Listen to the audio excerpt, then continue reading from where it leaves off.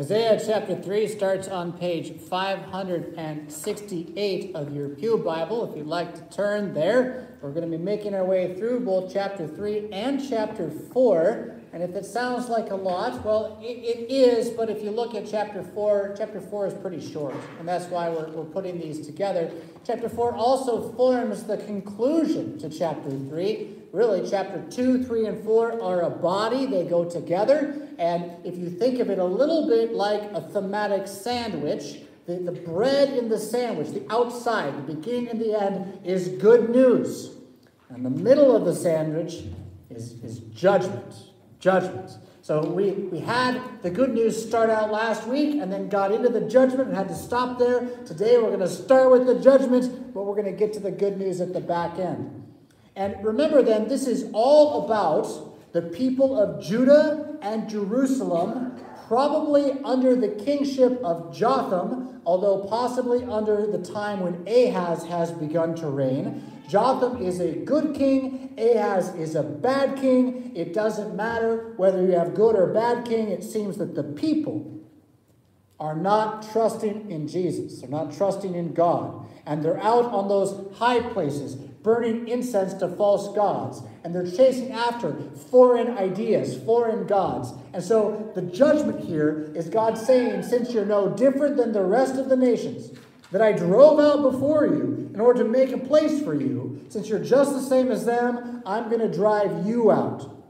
And even though Hezekiah will come along as king and publicly repent of all of this and lead to a time of regrowth and regeneration, nonetheless, this pending judgment on Jerusalem does come to pass several generations later as they are taken captivity into Babylon. Now, we need to see this ancient picture as something that reflects in several different ways. In one way, it reflects on every nation that there ever was. It grows and does well when the people are virtuous. Doesn't matter which God they have. If they love their neighbor as themselves, if they have balanced scales in their exchanges, things go well. And then at a certain point, they get big and strong, and they start to think very highly of themselves. They start to cheat, steal, lie. They turn their back on any trust in the divine power, and eventually they must collapse as God pushes their pride into the ground. This is true. This happens not only to Jerusalem and Judea and Samaria and Israel, but to nations throughout history. And if that sounds like a time you're living in right now, well, I wouldn't be one to disagree with you about such a time. But it is also about, and probably more importantly than anything we can apply to our city, our state, our government, it is also about the church. And when I say the church, I mean the whole church on earth, but I really mean congregations and areas of the church. I guess you could say denominations, but traditions. And this is to say that you have times when people devote themselves to the scripture, they learn to believe what God has said, they live their lives accordingly, and God does send blessings upon them as a people. Now, when I say blessings, I don't mean health, wealth, and all the best life you could have right now. I mean peace, love, gentleness, truth. Such things then draw together the community and strengthen the children of the coming generation. But you also have times in history where it's gotten so good and so easy. The pews are full. There's plenty of money in the coffers. And I know the Bible says that, but I don't want to believe it. And then piece by piece, that leaven works its way through the entire lump. And eventually you find people drifting away. And then there's a generation in which God finally says, I'm going to curse you by letting you pretend you're church, but I'm not even there. And one more generation and those churches are gone. And if you haven't noticed, you're living in that time for sure. I don't know about St. Paul. I think we've been in a nice repentant state now for several years. And God has blessed us with stability in our faith and a desire to grow. But any trip around the United States, you will easily find church buildings that are no longer church buildings. You'll find places where they become banks and restaurants and all manner of other things. Why? Well, again, it's because the people forgot their God. That's why. So the picture of Jerusalem then, in its judgment, is a picture of congregations all the way through history when they reject God. And the enemy at the gates is not a man with a sword. It is the drifting away of their children to other gods and to other places, to no longer come to the church. And this also, you can apply the same thing. The reflection does apply to your family, your actual family. When the family is faithful, when the Word of God is the center of life and prayer, what you have is a family that passes it forward to the next generation. When there are other things, other gods that are more important, you kind of mix it together. You have some of this and some of that. What you find is the next generation starts to drift. And maybe you got one kid still goes to church, but not all of them do. And so this judgment idea here, it has lots of application, lots of ramification to our country, to our congregation, to our church body, to our families. And the point of the judgment preaching is not for you to go, woe is me, oh, it's so bad, what can I do? The point is for you to go, Jesus, have mercy on us. Knowing that when you say that's the whole point. The reason he's withdrawn his hand is because you're not saying that. And so as soon as you begin to ask him to be the guide, to be the leader, to be your God, he is. And so for us then, at this Advent season, beginning Judgment Day, it's a nice, flavorful moment here. Before we get to Christmas and celebrate what we know to be true about the Christ child, we must remember why he had to come. And that was so that the judgment could be forgiven us. Yeah. All right, so we're going to have some pretty heady stuff here as he talks about everything that is wrong with Judah and Jerusalem. I'm not always going to go through government, family, congregation, church body every time with application. I may hit one or the other as we go, but I want you to just kind of keep in your mind it applies to all of them. You can see this impacting all of them. All right, chapter 3, verse 1 says, "For behold, the Lord God of hosts is taking away from Jerusalem and from Judah support and supply." Okay? So they're a country and a church, and he's done making it easy for them. It's that simple. Support and supply. And look, he means food. All support of bread and all support of water. So he's going to send upon this country, not the U.S. necessarily, although maybe us too, he's going to send upon Judah a hard time, a great depression, a time of struggle and suffering. And now follows a list of people, all of whom should be important and good, all of whom are part of the support and the supply, the way that the economy works. He's going to basically take away their ability to do their job. So he mentions in verse 2, the mighty man and the soldier, the judge and the prophet, the diviner and the elder, the captain of 50 and the men of rank, the counselor and the skillful magician, and the expert in charms, right? Everybody who they were trusting in. The leaders who had power, the warriors who could protect, and, did you catch, the magicians, the sorcerers, the false teachers, the false prophets who were telling them that if they would follow these rules, life would be great, but they'd forgotten the rules, the Word of God. He's going to take all of that away. The thing in which they trusted for safety, that's what he was going to destroy. Okay, so here's kind of where you can, as a Christian right now, lean on this a little bit. If you think that by voting, we're going to fix our country, then God's going to take that away. Doesn't mean you won't be able to vote, but he's going to take away the ability to fix the country by voting. If you think you can stop God's judgment against America by anything you do, the thing you rely on is where it's going to fail the most. I'm not saying don't vote. I'm not saying don't politic. I'm saying before you do, see where the king sits. And go to the king with your vote, not to the box. Ask Jesus to have mercy upon our country. Now again, you can apply that to many things. Wherever you're going to put your resting security against God, God's going to tear that down. That's the wisdom to see here. And so what should you do? Well, don't put your security anywhere but God. I mean, it's really quite simple. Trust in Jesus more than anyone else. Right? Your bank account, right? The military, whatever, you pick. Trust in Jesus. The curse continues now. He's cursing them. Verse 4, I will make boys their princes, and infants shall rule over them. You see this take place in Judah, also in Israel, a number of times where God does punish a king by killing him, and the son who sits on his throne is like 12. And you think what you want about either of the last two guys to sit in the Oval Office, try putting a 12-year-old in there. See how that one goes, right? It's not a good thing when your king is 12. If he's got good advisors, maybe it's okay, but it's kind of rough. But so that did happen as punishment against them. But also in this curse is the idea that the men who would sit in the king's throne, in the office, they would be as good as somebody who's 12. They'd be as radical or wanton or needy or pushy or immature. They're infantile in their thinking. That also is a punishment upon people. That what they want matters more than what is good for the people. Yeah? Think about that with an infant. I know we like to think of infants as cute, cuddly little balls of love, and they can be sometimes. But what an infant is more than anything else is purely selfish. Entirely, completely, nothing but selfish. I want, I want, I want. And as soon as they can say it, they do. I want, I want, I want. No. That's about their language right there, right? So that is not good in a leader. It's not good in a pastor. It's not good in a father, right? And when God curses a people, that's what happens in those offices. They become like that.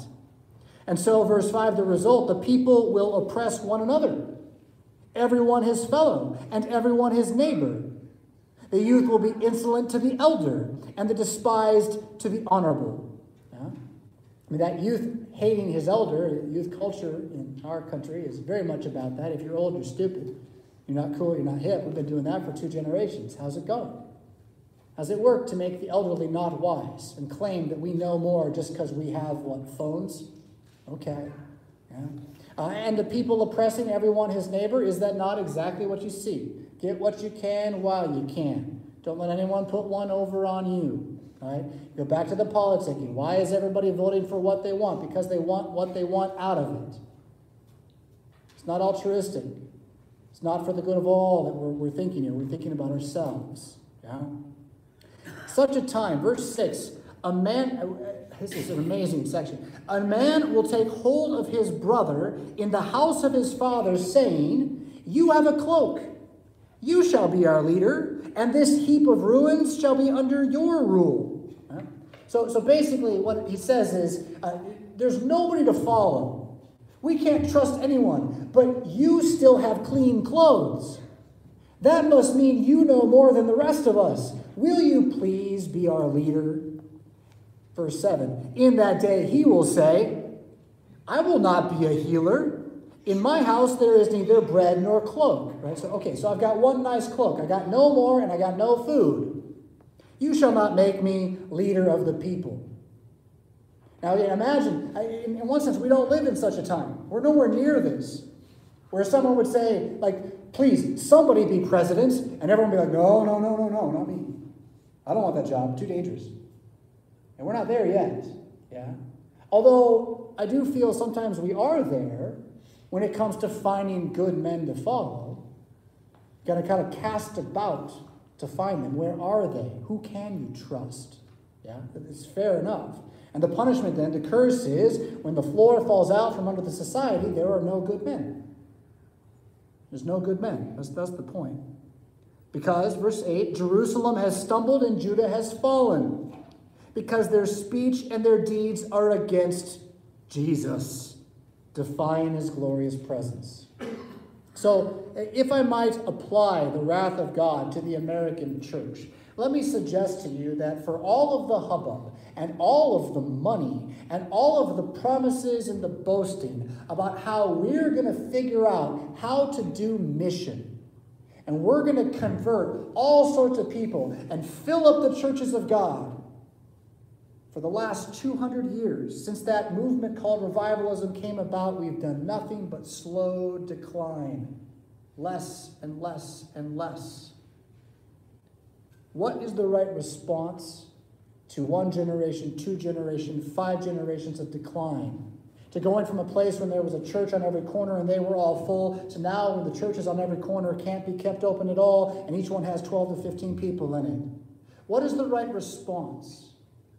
And the response needs to be to say, we must be against God. I don't think I'm against God. I don't say I'm against God, but obviously God's against me. And so if I'm going to have God be on my side, where do I start? I start by repenting. I don't say I'm going to bring in this executive and we're going to do this program and we're going to get it all going together, roll up the sleeves and make it happen. You're just fighting God. He's just going to crush the thing you put your trust in. Instead, be still and remember who he is. And let your lips utter, Jesus have mercy. Christ have mercy. Jesus have mercy. Open up the Psalter. Read it out loud in Jesus' name and learn to mean what it says. I'm fully convinced that one of the primary things, there's a lot of reasons churches have collapsed in America, but I'm fully convinced one of the primary reasons is we don't pray against our enemies anymore. We don't. We've been taught not to. It's mean.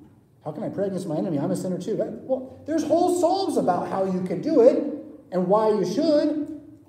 They're not even in our hymnal. How'd that happen? Oh, well, we wouldn't use them in church if we had them there. So the book written to be the prayers of the church, we took the prayers out because we wouldn't use them. And we wonder why our pews are not as full as they should be.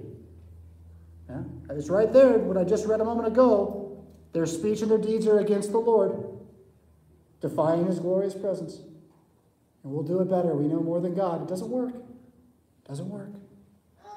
Verse 9, for the look on their faces bears witness against them. They proclaim their sin like Sodom. They do not hide it. The point is pride. They're not ashamed. And have you noticed, by the way, with all the chaos that's out there in our world today, we can talk about digital currencies and we can talk about the World Economic Forum, blah, blah, blah, blah, blah. The marriage issue, the sexuality issue, the changing children into things by surgeries issue, all of it centers around something called pride. They don't even hide it. They boast in their shame. The look on their faces bears witness against them, just like Sodom. They don't hide it. Next line, woe to them, for they have brought evil on themselves. Verse 10 is helpful for you and me. Tell the righteous it shall be well with them. So as you see the woe coming upon the wicked, remember you're the righteous.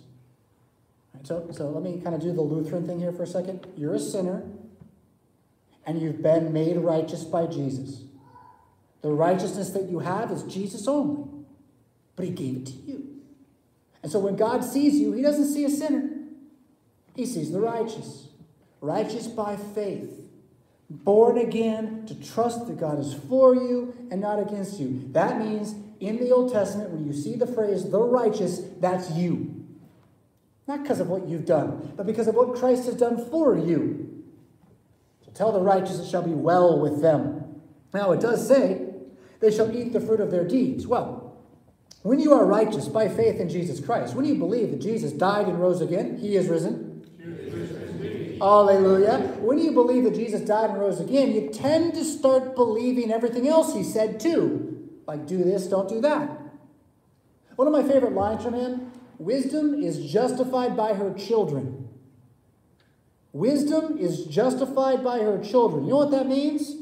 That the fruit of what you do is going to be what it is. If you sow bad seed, you're going to get bad fruit. If you sow good seed, you're going to get good fruit. So you righteous Christians, build your house on the rock, not on the sand. And guess what? The storm will come, the wind will blow, and the house will stand. And that's what it means by eating the fruit of your deeds. It's not about saving yourself. It's about knowing that you're righteous in Jesus, and so keep following Jesus, and it will be well for you. Yeah? Would that more of Christianity just said that once in a while. Huh? Now, again, though, we're in the middle of the judgment. Woe to the wicked, verse 11. It shall be ill with them. You're not the wicked. When you read the Old Testament, you're not the wicked. Are you a sinner? Yes. Are you evil by nature? Yes. Are you fallen? Yes. Do you need to be forgiven? Yes. But you are not the wicked. How can I say that? Because the wicked don't believe. You believe. So you can't be the wicked. The wicked sets himself against God with pride of his face, saying, I boast in my shame and God is wrong. Well, that's not what you are. It's not what any Christian is. Yeah? So just know then, for those who are saying that, there is no God. How could there be a God? Such a stupid idea. That person, woe to you. It shall be ill with you. For what his hands have dealt out shall be done to him. A full repayment of all of his selfish deeds. And so verse 12, same idea from just a moment ago. My people, infants are their oppressors, right? They're ruled by immaturity. And then don't miss this rather bold line. Well, it's not bold for Isaiah, it's bold in our day. Women rule over them. There's been no short amount of debate in the Lutheran Church Missouri Synod over the last 50 or 60 years about what you might call the role of women. And I don't know what your previous pastor here at St. Paul shared with you or didn't share with you, but there was a big decision that we kind of made together back in like 1985, 1987, and it was that women could be presidents of the congregation. And then sometime in the early 2000s, we decided, well, they can be elders too. And why don't we just have them distribute communion as well while they're at it? And then finally, so they said, oh, acolytes, women can be acolytes, at the tail end of the dog. Yeah. Now, the thing to see in this text is that means God was cursing us. When we voted to have the women rule, we voted to be cursed by God. Not because women are stupid, you're not stupid, but because you're not men. And when the women rule, guess what it means the men have to be? Cowards. Cowards. I tell you, if there's a war right over there, an army coming, and I push my wife out and say, you go first, I hope all of you are going to say, what kind of coward is that? So why is it any different in the public life of the church? Much less the public life of the world. Now, am I saying that you can't vote for a woman congressman? No. You're going to have to decide between varieties of imperfection throughout life. Just don't miss the fact that the great hope that can I betray myself? The great hope of the Republican Party and all of these lady congresswomen who are concurrent congresswomen that are coming in, the great hope that all the women will save us. I hope they vote well for us. I'm not against that at all. I think they can be wise and make good decisions. But I'm not going to put my hope in a time in which the men are hiding more and more. Yeah? Their women rule over them. It's a curse. It's very clearly a curse. O my people, your guides mislead you. Rest of the verse. And they have swallowed up the course of your paths. Right? So, your guides, who are they? Well, it's not just your kings and your politicians. It's your pastors too. Right? The priests, the Levites, the teachers. How did they mislead you? They said, well, you came to them with a question. Does the Bible say we can do this? And he said, oh, sure, yeah, go ahead and do it. No problem, won't be a big deal. I know the Bible says this about man and woman, but don't worry about it. It's not that big a deal. In the 60s and 70s, that just meant divorce. And eventually that just meant something like, well, again, they can be chairman of the congregation. But look where it is now. If you can't see that what's being done to children with the surgeries and the hormone treatments is on the same train, then there's no helping. And where we need to go is to repent of the entire thing, which is not to say, let's fix it. No, it's to say, what does the Bible say? Let's figure out what it says. Let's believe it. That's where we want to go.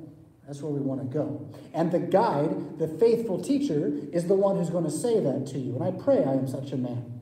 Although I got flesh too. Right? Keep me in check. Did I say what it said or did I change it? But that's fair enough. Yeah. Now, verse 13 we heard read before. The Lord is taking his place to contend. Right? God's bringing the judgment. He stands to judge the peoples. The Lord will enter into judgment with the elders and princes of his people. It is you who have devoured the vineyard. The spoil of the poor is in your houses. What do you mean by crushing my people, by grinding the face of the poor, declares the Lord God of hosts. So again, we have to apply this to our nation, to our state, to our congregation, to our church body. In every place, it could be asking this question of the pastor, of the district president, of the congressman, of the mayor. Are you devouring people's houses with what you're doing?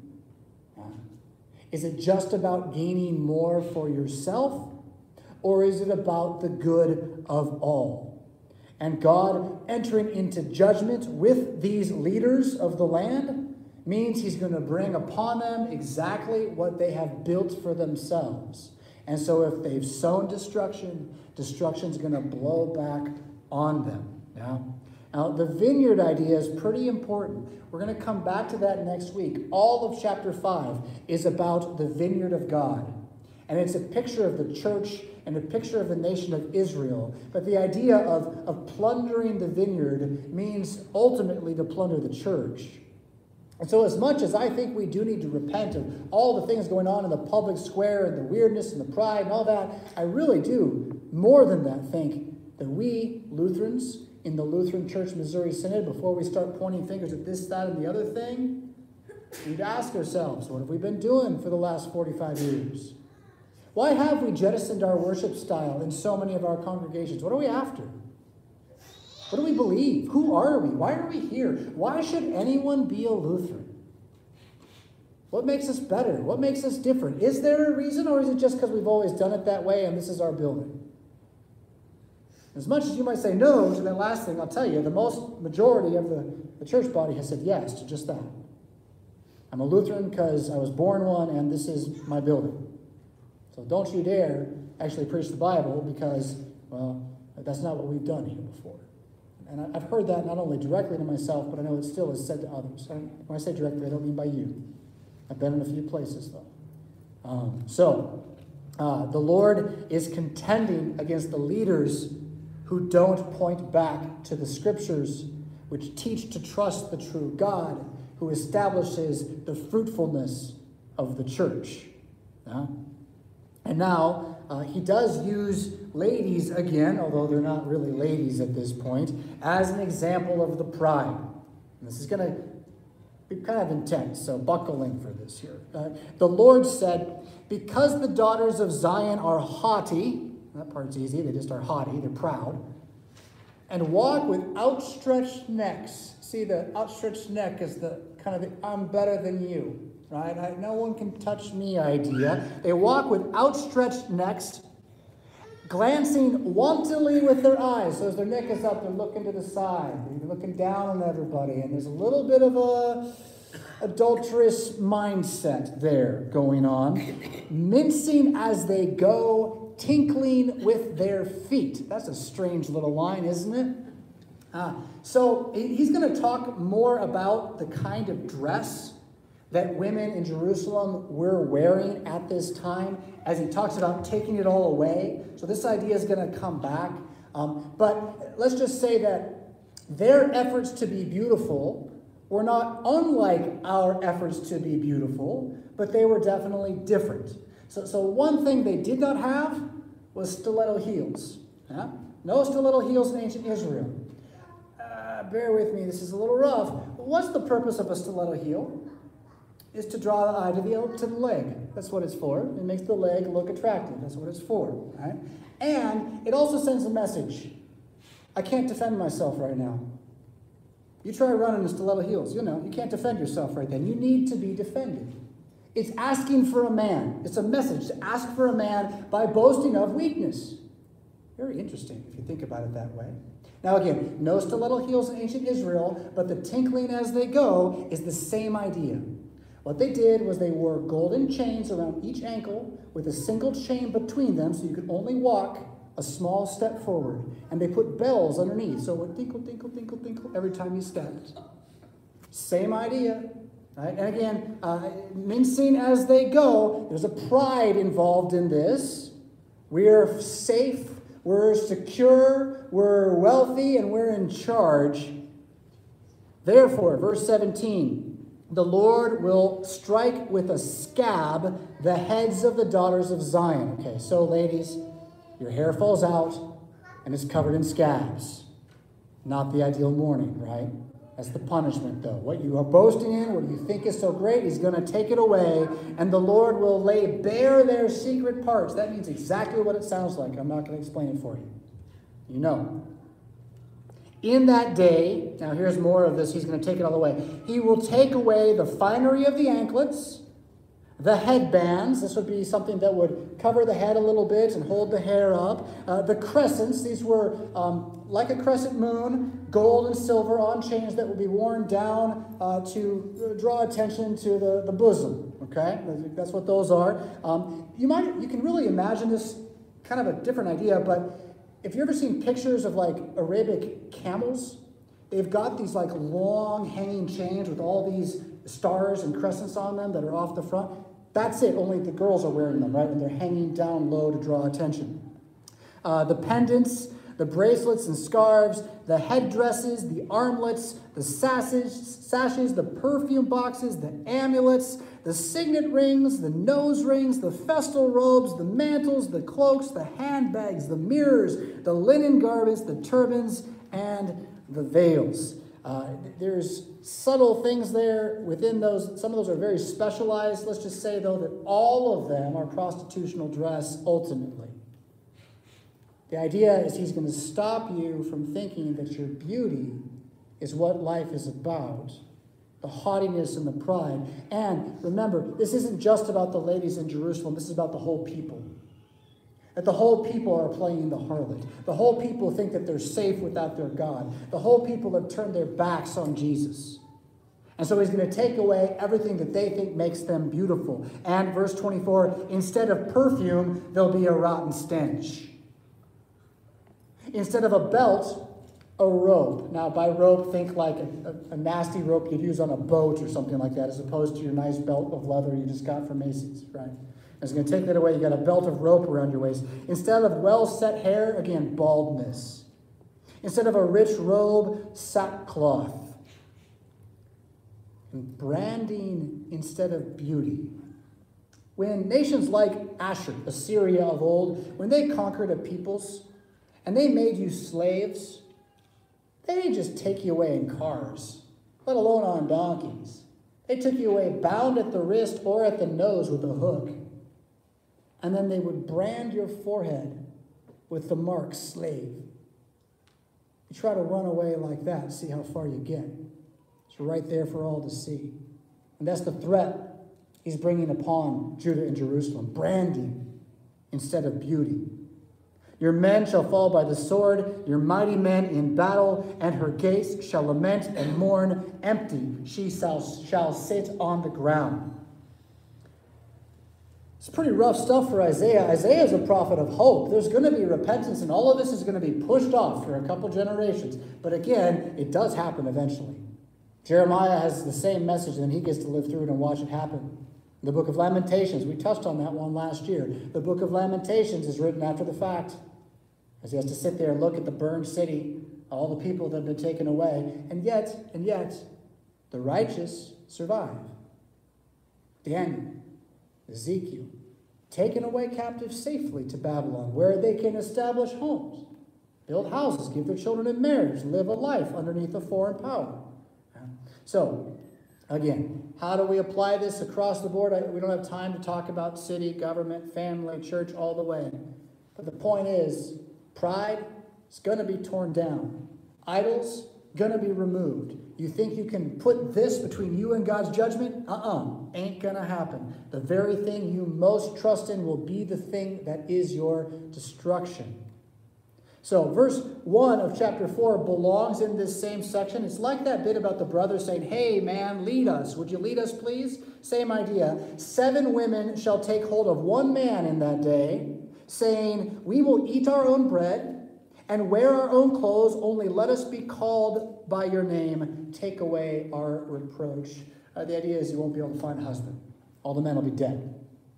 All the men will be dead. The covenant of marriage in the ancient world was a man's pledge to this woman. You come into my home, I'll feed you, I'll give you clothing, I'll take care of your kids.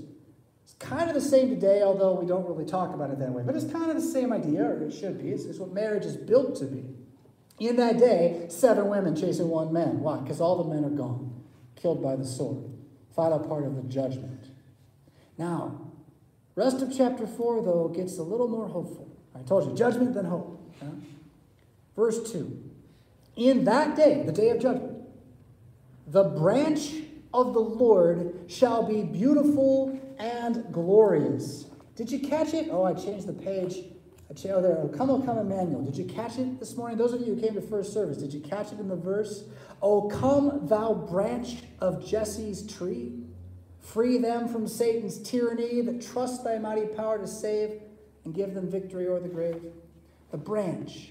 The branch is an image of the Christ in the book of Isaiah. And just like that banner over there shows you the stump of a tree that's been lopped off. That's the house of David. Right? So coming up from that stump, a new shoot, a new branch that will become the tree under which all the world can rest. That is the prophecy of the Messiah, whom is our Lord Jesus Christ. Yeah? And think also not only about him being born of the house of David, think about him being dead in the tomb. The stump cut off, and yet he comes forth on the other side, new life that shall never die. In that day, the branch of the Lord shall be beautiful and glorious. The judgment of God always comes in order to bring salvation. I'm going to say that again. It's the most important thing I'm going to say this morning. The judgment of God always comes to bring salvation. When he curses, is to drive away the wicked so that you, the righteous, can see God for who he really is. So when he destroys Jerusalem, it's to rebuild it. When he takes the people captivity, it's to send them back to the land so that Jesus can come and be who he is. And backing way, way up, when he lets us fall into sin and keeps us chained in the sin of Adam, it's so that he can enter that sinful condition and save us from it as our Lord Jesus Christ. Yeah. So, in him, the fruit of the land shall be the pride and honor of the survivors of Israel. Notice pride is back. But it's not pride in your shame. It's pride in Jesus himself. Paul says it this way, I will not boast in anything except in the cross of Jesus Christ our Lord. The honor that is yours is the honor of being declared sons of God. You can boast about that. It's funny how they make you feel ashamed about it now. It's hard to say Jesus is Lord out in the public square right now. They make you feel bad about it, yeah? But that's the exact opposite of who we are in Christ. We are those who have our great pride being we're declared sons of God. We're going to live forever. And we're going to judge the angels and the wicked. We're going to stand beside the thrones and worship God, cast our crowns down before him. Yeah? Pride and honor for you who survive. And see that survivor is you. That's you. You're the believer in Christ. You're in the ark going across the raging flood of death in the body of Jesus. Now, see that as you in verse 2. Verse 3, he who is left in Zion, that's you. It's got to be you. You're a Christian. That's what this is about. It's not about Jerusalem. It is, but it's not. It's about Christianity.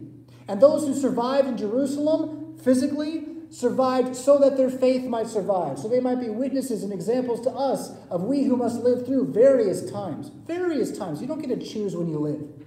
But you're going to live through various times as Christians being those who survive.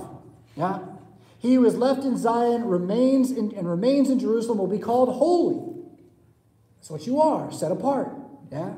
Everyone who has been recorded for life in Jerusalem, that's having your name written in the book of life. Yeah? Beautiful imagery from the book of Revelation on that. Verse 4, when the Lord shall have washed away the filth. Notice the word washing. It's not the word baptism in Hebrew, that's for sure. Yeah? But what is baptism but a lavish washing of regeneration? They've washed away the filth from the daughters of Zion and cleansed the bloodstains of Jerusalem from its midst by a spirit of judgment and a spirit of burning. A day of deep darkness as Jesus hangs on the cross. God's Spirit judging all of us there in him. When that happened, as that has happened, so now you are holy, so now you are clean. So now that is a free gift to all people. And the only ones who get pure judgment from this point forward are those who don't want the salvation. Verse 5 is going to be about what the salvation looks like, using Old Testament language to create a picture. It says, "Then the Lord will create over the whole site of Mount Zion and over all her assemblies a cloud by day and smoke and the shining of a flame of fire by night. For over all the glory there will be a canopy.